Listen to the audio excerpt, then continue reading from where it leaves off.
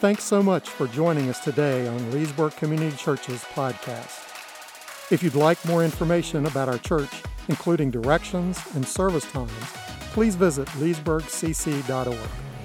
On our website, you can also find notes and daily devotionals based on this teaching. Thanks again for joining us, and we hope you like today's message. As we open the scriptures together, the text today is going to be in the latter part of chapter 8 of the book of Mark. And I have, just to show you that I am a reasonably techie guy, I have it on here on the iPad, which I'm sure many of you do. And, of course, I have it in the scriptures in a book form. Let me encourage you, by the way, and this is old guy talking. If you use a written Bible, consider bringing it to church when you come. You know, you get to look here in your text, you get to make marginal notes, and you get to be an obvious example to those who see you that this is a Bible-believing church, a church that God's Word is held in high esteem, and that we are obedient to it, encouraged by it, empowered by it, and love it. So that's just a word of encouragement. And if you use the iPad or iPhone or some other electronic version, that's, of course, fine too. I entitled the sermon today, and I think it's going to come up on slide 1 now, 2 questions of Jesus. Who are you, and why have you come? Actually, there are 3 questions, but I'm going to ask the third one later.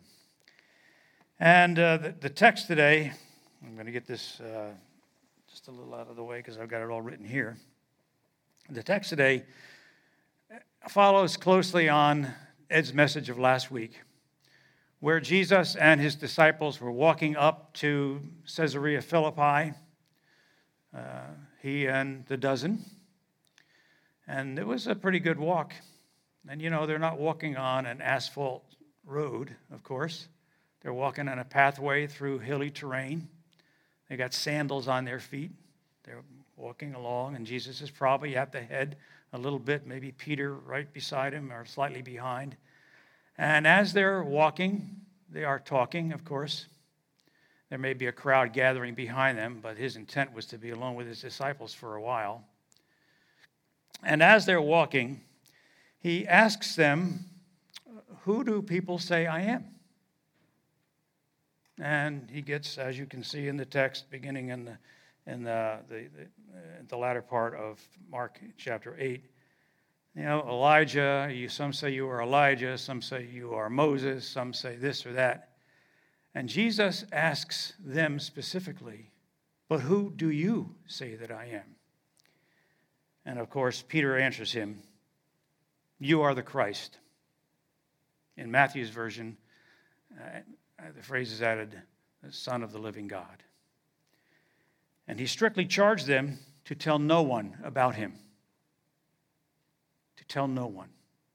This was not the time for that to be revealed broadly yet.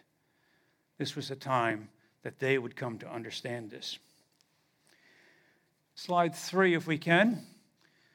Beginning our text, verse 31. And he began to teach them that the Son of Man must suffer many things and be rejected by the elders and the chief priests and the scribes and be killed, and after 3 days rise again. And he said this plainly. And Peter took him aside and began to rebuke him. But turning and seeing his disciples, he rebuked Peter and said, "Get behind me, Satan, for you are not setting your mind on the things of God, but on the things of man." The next part of the passage says, verse 34, "And calling the crowd to him with his disciples, he said to them, 'If anyone would come after me, let him deny himself and take up his cross and follow me. For whoever would save his life will lose it. But whoever loses his life for my sake and the gospel's will save it. For what does it profit a man to gain the whole world and forfeit his soul? For what can a man give in return for his soul? For whoever is ashamed of me and of my words in this adulterous and sinful generation, of him will the Son of Man be ashamed when he comes to the glory of his Father, in the glory of his Father with the holy angels. And he said to them, verse 1 of chapter 9, Truly I say to you, There are some standing here who will not taste death until they see the kingdom of God after it has come with power. So, 2 questions. Who are you, and why did you come? 2 questions still asked. In fact, every saint, every believer, at some point in time, has had the answers to those questions revealed. Who are you, and why did you come? The Bible contains, as you all, I'm sure, know, 66 what we call books. While throughout the history of the church, all have been held as the Word of God, they vary greatly in style, genre, and purpose, and the way they meet our needs, don't they? They're not all the same. They vary a lot. There is poetry, history, prophecy, letters, and even a love letter. You husbands want to spend a good evening with your wife, read the Song of Solomon to her. It's a lovely experience. But do it in private. Within them are allegories, metaphors, parables, commands, doctrinal treatises, on and on. I know many of you have read through the Bible, some of you multiple times.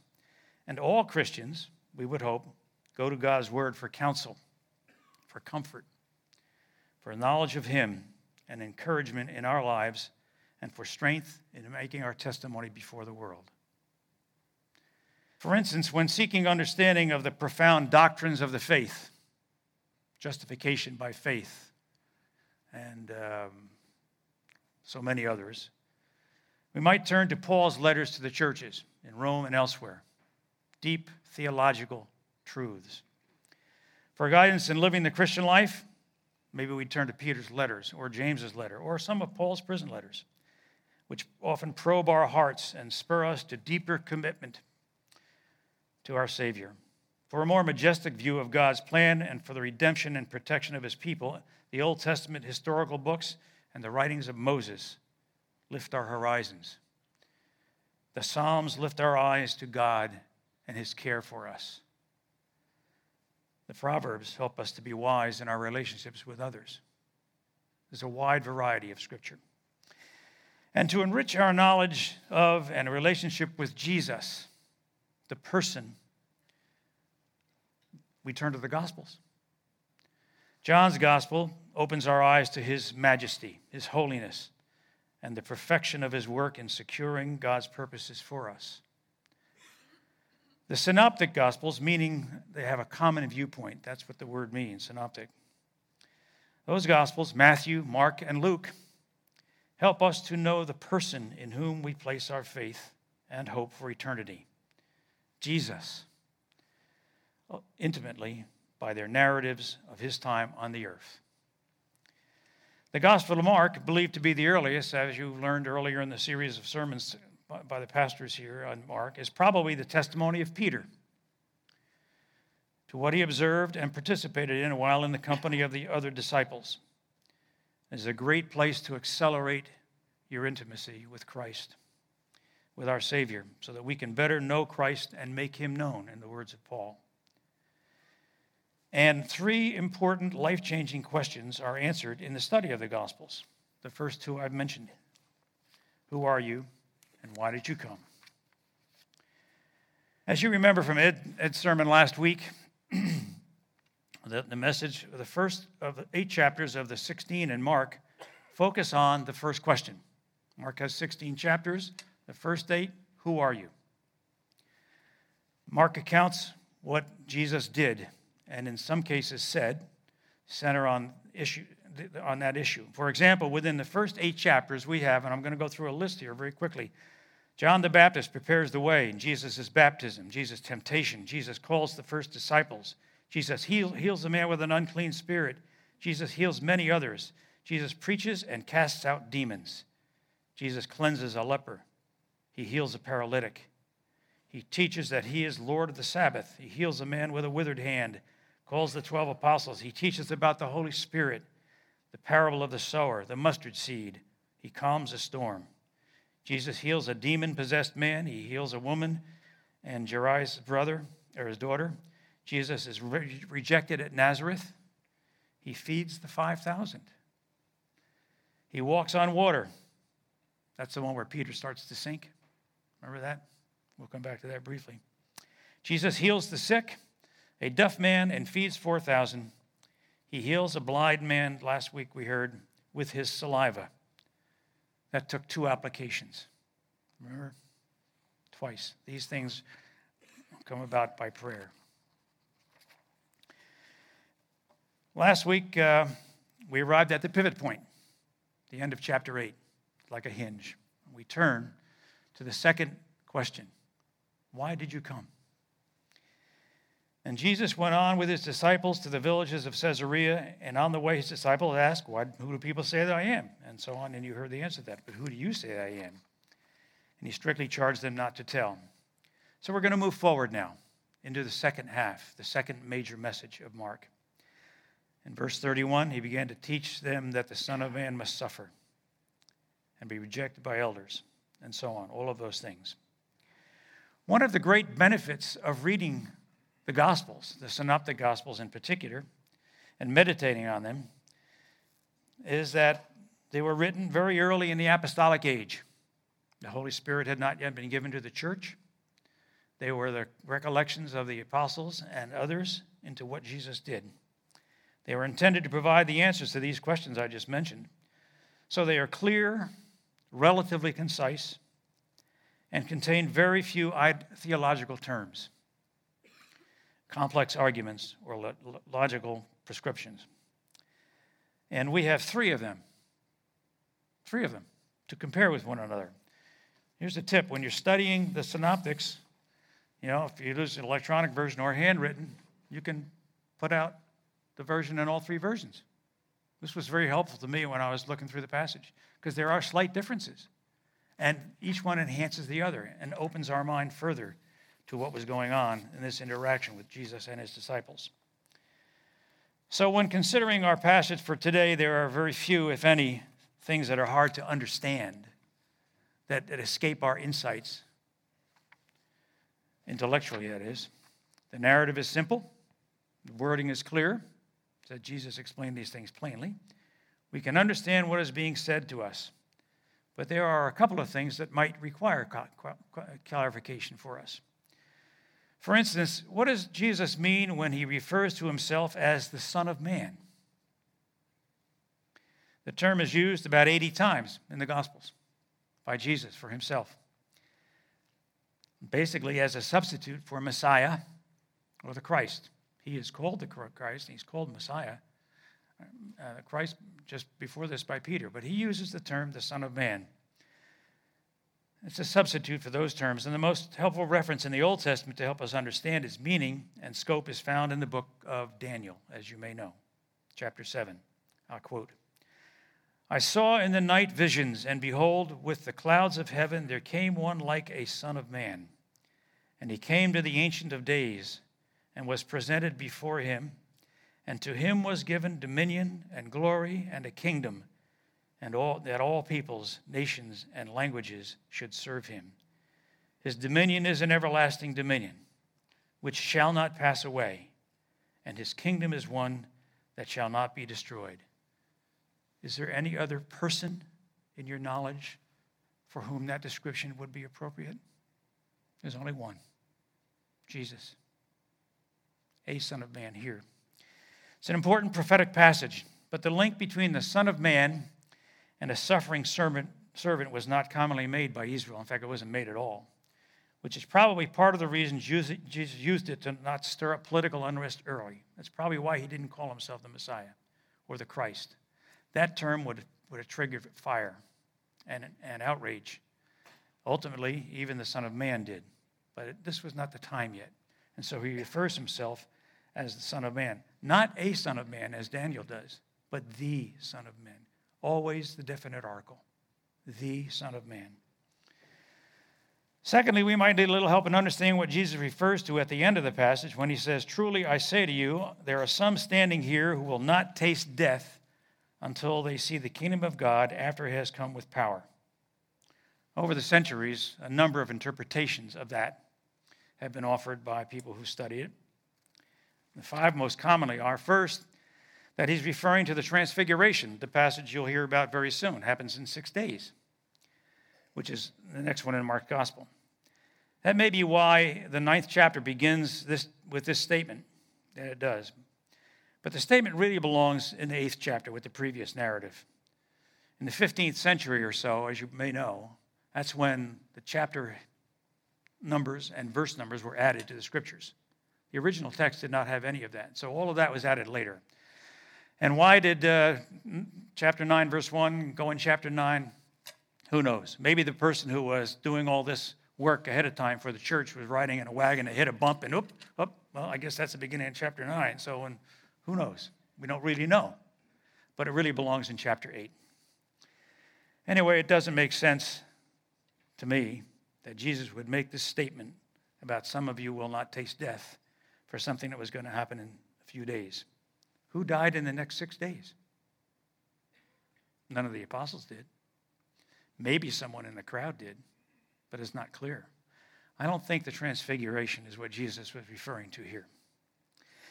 The other explanations are the resurrection, the coming of the Holy Spirit on Pentecost, the destruction of the temple, and the second coming. I think we can rule out the second coming. Hasn't happened yet. They said some will see it. I agree basically with those who think it most likely refers to a combination of the events, those number 2, 3, and 4, the resurrection, then Pentecost, culminating with the destruction of the temple. The resurrection indicated God's satisfaction with the sacrifice of Jesus, his acceptance of that work on the cross, that painful, lonely, agonizing death for sin, for you and me. But then the Holy Spirit came. Acts 2 is a wonderful sermon by Peter about that, and some great statements in it. And then finally, in 70 A.D., the utter destruction of the temple. The beginning of that happened on the cross when Jesus was sacrificed. What happened? Remember? There was a great thunderclap, and within the temple, between the holy place and the Holy of Holies, what happened? The curtain was ripped. That which prevented God's people from entering his presence had been satisfied. And now, because of the work of Christ, we have access to him. And so the temple was destroyed.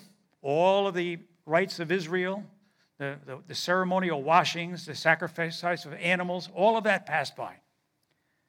It was entirely now the coming of the kingdom in power. The power came in kingdom. The kingdom came in power. And it still comes in power. I'm looking at the kingdom. I'm looking at people brought from death to life. From death to life in Christ. We are the kingdom. Millions past, and perhaps millions future, are the coming of the kingdom in power. And we will rejoice with him together someday in all of that kingdom. There's a third element in our passage which may cause us to scratch our head. Verse 33, but looking and seeing his disciples, he rebuked Peter and said, "Get behind me, Satan." The King James Version says, "Get thee behind me." It's a little more poetic. I memorized stuff in the King James years ago, but I'm using ESV now. For you are not setting your mind on the things of God, but on the things of man. Now this is Peter, who had just confessed that he was the Christ. And Jesus says to him, "Get thee behind me, Satan." And by the way, I do not believe he used that low inflection that I'm using now. "Get thee behind me, Satan," is how I think Jesus said that. And he had turned to face his disciple, the text says. And I think that's an important point. Here they were walking along. Who do you say? Who do you say? Peter says the Christ. He begins to tell them as he goes that he must suffer and so on, as the rest of the text explains. And then Peter accosts him, perhaps touched his sleeve, and rebukes him. Says, "That can't happen to you." That's Matthew's version. part of it. That cannot, and the word rebuke is the same word that Jesus has used for Jesus rebuking demons. The same word. That was pretty bold of Peter. But more striking was the response. Get behind me, Satan. Do you think Peter was really being called Satan by the Lord? I'm not sure Jesus was calling Peter Satan. Peter had just confessed to the Messiahship of Christ.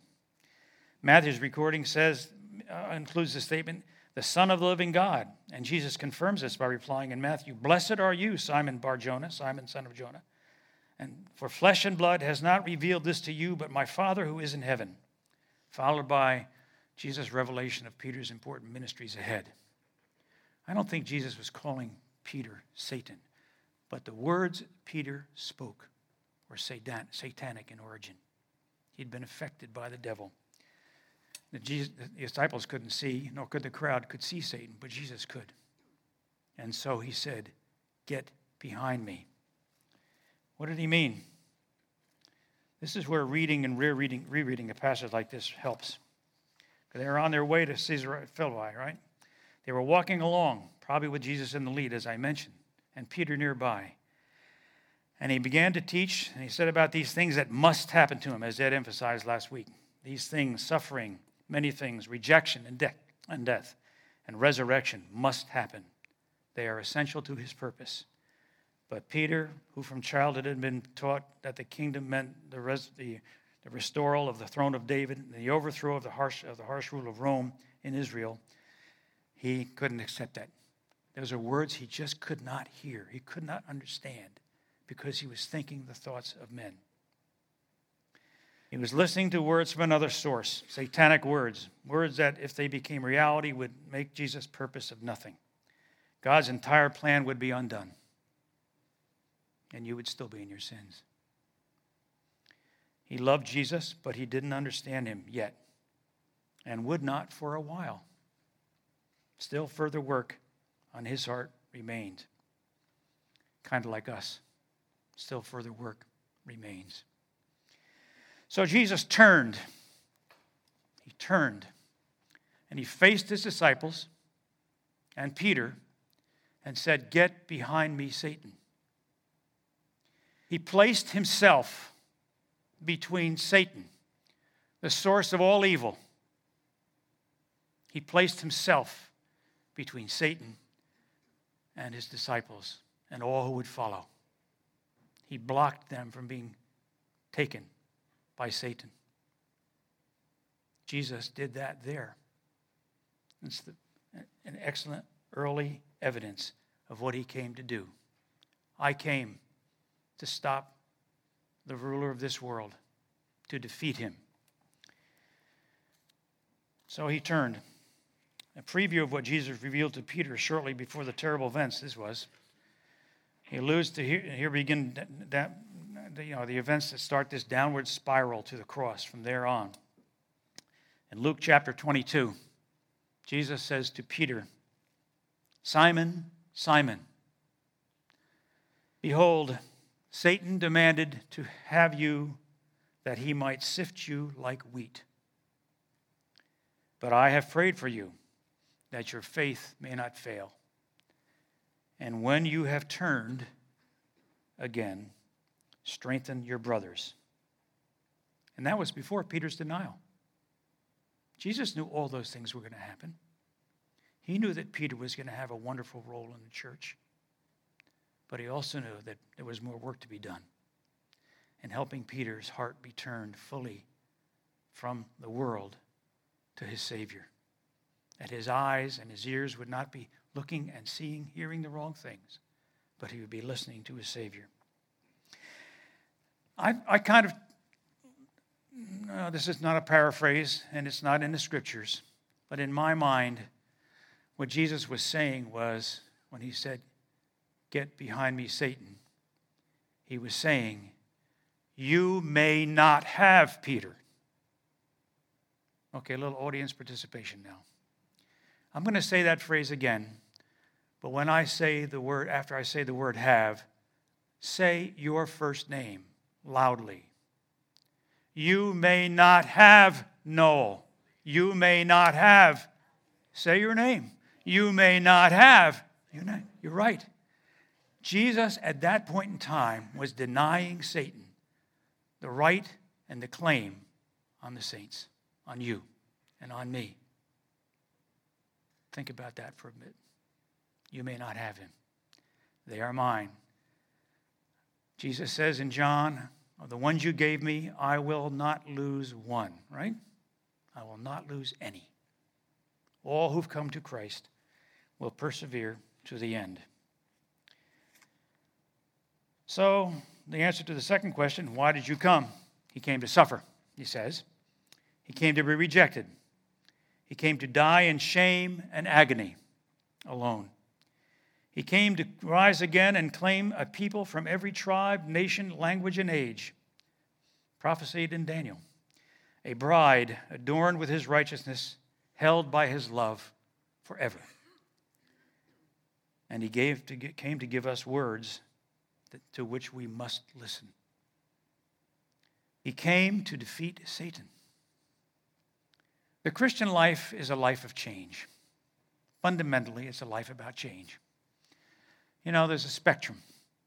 Dead in sin to alive in Christ, and purely so. It's not even a horizontal thing, probably.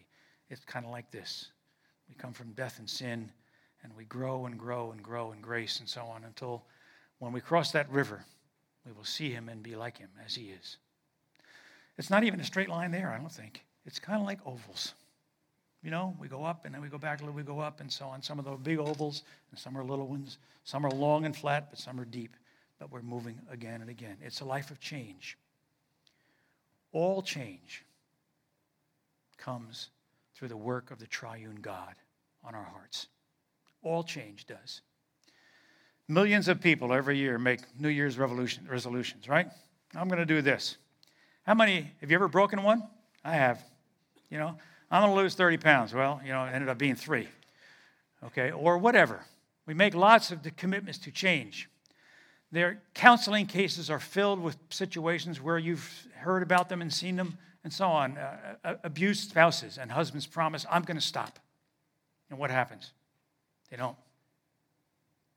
We say, I'm not going to lust after the things of the world anymore, and we do. We say many things that we're going to change, and we can't make it happen. True change, lasting change, comes through the work of the triune God. So what shall we do is the question. It really is, how can I change? How can I change? It's a question asked from the very first day of the empowerment of the church. I referred to it before, the giving of the Spirit at Pentecost. The day of Pentecost when the Holy Spirit, the Helper, was given to all called in faith in Christ. At the end of Peter's sermon, this same Peter who said, this can't happen. This same Peter who started to sink before when his faith got shallow. This same Peter who said, I'll never deny you, and then does. That same Peter to whom Jesus was very patient as he is with us and kept teaching and encouraging and lifting him up. The same Peter, at the end of his sermon says, let all the house of Israel, therefore, knowing what had happened, know for certain that God has made him both Lord and Christ, this Jesus whom you crucified, from fear to boldness before all, in proclaiming the name of Christ. Now when they heard this, they were cut to the heart and said to Peter and the rest of the apostles, brothers, what shall we do? Jesus answers that question. He came to suffer. He came to be rejected.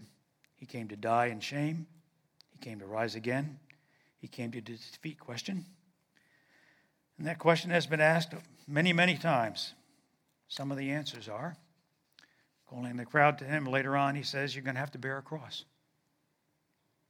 He says that to all the apostles and the disciples. We will bear a cross. It's not a cross that you and I will select. It's a cross from the wisdom of God. Your cross will be different from mine, but we'll bear a cross. We will share in the sufferings of our Savior. Paul writes about that in detail, as does Peter. We will share his sufferings. Sometimes the sufferings that we suffer are a result of our own sin. Things that I did or did not do. In recollection, I suffer. God promises not to remember, but I remember them now. Other sufferings, and maybe the greater preponderance of them, come from outside. They come from the disdain of the world. Those still under the power of the king of this world, Satan. He's been defeated, but he still breathes and has influence until that day has come. And so we see around us the effect of sin. Have you been exposed at all to the scope of the nature of child sex abuse around the world? Trafficking. It stirs your heart. It stirs mine. I don't know what to do about it, but I suffer thinking about it. Lord, help me figure out how to help. Some of it is just people being disdainful of you in your testimony. What you believe is maybe good for you, but it's nuts. I don't go along with it. You will hear. Some of the suffering is observing the suffering of others. I have a dear friend, a classmate from the academy, one who led me to Christ in that second year. We've been close since then. He helped me in discipleship. He and his wife and my wife and I have been dear and close for years and years. And we know each other's kids and grandkids. We've shared each other's sufferings. He is a blessing to my life. He is now leaving us little by little from dementia. I think maybe if I see him soon out in Colorado, he will not recognize me. He did in October when I saw him, but I think not now. I suffer. His wife suffers, but her testimony is pure and sweet. God is blessing this, even in the staff, in the place in which he is, and yet we suffer. We suffer the loss of loved ones. Jesus did too. And so, as we share these sufferings, that's part of our calling. That's part of the cross. We need to do things like deny ourselves, Jesus says, and take up a cross daily. We need to lose our lives for his sake and the gospel's. We need to give up love for the world for love for Christ. What do all this look like in the daily living experience, you ask? And how long does it take? Will it be quick? Or will it be like Peter's experience, little by little? Last week we heard the healing of the blind man and the two applications of Jesus' saliva. Spit, I think it might be used in the word in one of the versions. If Peter were the one being dealt with and I was Jesus, I might have said to Peter at some point in time, Peter, I'm going to run out of spit. Get the picture, buddy. Get with the program. But Jesus didn't do that. How patient he was and how patient he is with us. Continued applications of his power and grace to us. The change that you need to make in your life will come through the power of God, the work of the Spirit, and the patient love of your Savior. And so we need to listen to him and his word. That's another thing he was saying. Don't listen to Satan. Listen to me. And you'll hear that again next week or the week after when you talk about the transfiguration. Don't listen to the world, not to the opinions of others, not even to your own heart. Jeremiah says, the heart is deceitful above all things and desperately wicked. Who can know it?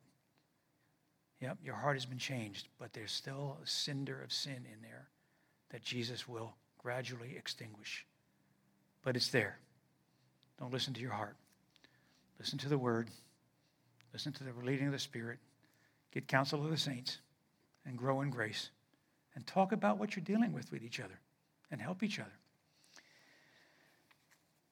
So first of all, And secondly, these words mean that we do not disguise our faith and attitudes and actions with attitudes and actions the world will find acceptable. We are not to be ashamed of his words. They mean, for example, that we might need to ask this question: is there anyone who knows me who does not know that I am a Christian? I've pondered this while preparing for today's message, and I have to admit, I have some fixing to do. I can name people who do not know that I'm a follower of Jesus, and that's because I've been secretly ashamed of him. My regard for the opinions of others outweighed my willingness to bear my cross and share my Savior's sufferings. Perhaps you're in the same place. So, if the answer to the question is yes, there are some who don't know that I'm a Christian, we need to fix that. We need to give clear testimony by word and by deed. But there may be some here who have not heard, but yet must hear and believe the answer Peter gave to the question on Pentecost. Peter said, "Repent and be baptized, every one of you, in the name of Jesus Christ for the forgiveness of your sins, and you will receive the gift of the Holy Spirit. For the promise is for you and for your children and for all who are far off, everyone whom the Lord God calls to himself." That's the promise. If you have not yet turned to Jesus, why are you waiting? You want the world? Jesus said, it's not worth it. It's not worth your soul. It's not worth what I have purposed for you. So come. Come to him. The cross made it possible. And your own cross will be borne too. But in life, the truly abundant life is a wonderful beyond all description. It is eternal. It is fundamentally a life of love and peace with God himself. In a few minutes, we are going to share the Lord's Supper together, the communion, the table of grace. We will claim by doing so that we are united with him in his suffering, joining millions in the past and the future, as I said before, partaking of the spilled blood and broken body of Christ, which the wine and the bread, grape juice, I guess we use grape juice, don't we, represent. Before you join in, saints, take a moment in prayer. This is something you need to put before the cross, to confess, to ask Jesus if he will continue the work of change in you. Turn your eyes to Jesus. If you were not able, for instance, before when I asked you to say your names, if you in good conscience could not say, in paraphrase, you may not have, and then your name wasn't there. If in your heart you can't say that with confidence, the table really may not be for you. You may not be in Christ, but it could be. You don't have to go through a process. You don't have to go through a set of rituals. There is no urn filled with water for you to wash at before you come to the risen Christ. You can come right where you are. A few simple words spoken from the heart, meant with all that you know. Jesus, save me. Jesus, be the Christ for me. Jesus, draw me to yourself. He will do that. And then you can come to the table with us and join in this fellowship of saints going through some significant change, some of that creating suffering, and grow and experience the power of God as you are changed day by day into the image of your Savior. I want to close with a request. I know I may be a minute over here, but I'm going to do it anyway. On Friday, I went to a business establishment locally that I frequent regularly for some normal transactions. Business run by a man and his wife in town, and I went and got the transaction done and picked up what I needed and paid, and the proprietress, the lady who owns it, was standing there. And it was Friday, and I walked, as I was walking out, I said, you and your husband looking for a day off on Sunday? And she said, yeah, kind of. And she looked a little bit. I walked over near the counter where she was, and I said, well, do you and he take time, like, and maybe each of you take a half a day and take some time off to get other stuff done? You know, they're running a 6-day-a-week business. And she looked at me, and I saw a look of sadness in her eyes and in her face. Not grief, just sadness. And she said, he's no longer here. And I thought at first maybe her husband had died. But I said to her, have you separated? And she said, yes. And I don't know them well, but I just said, I'm so sorry. And she said, I am too. So I said to her, do you believe in prayer? And she said, no. I said, would you mind if I prayed for you? She said, no. I didn't pray then, but I said, I will do that. And then I talked about you, this church. I said, if you have a moment and in need and need to come find some folks who will listen, who will encourage, who won't judge, and will help, come on over. She said, thank you. So I went out to the car, and I got one of the little cards that I still have a few of. Remember these little cards? Yep. And I lined out the old service times, and I wrote in the new service times. I didn't correct the misspelling on the back, serve the world as Christ disciples. Maybe that was intentional, I don't know. But I walked back in, and when I saw her, she was hugging her daughter goodbye. She was going off to school, the backpack and so on, heading off to the school bus. And I gave it to her. I said, here. And she said, thank you. Here's the request. Perhaps one of you women would take it upon yourself to go make contact with her. I will tell Amber who the business is and who the lady's name is.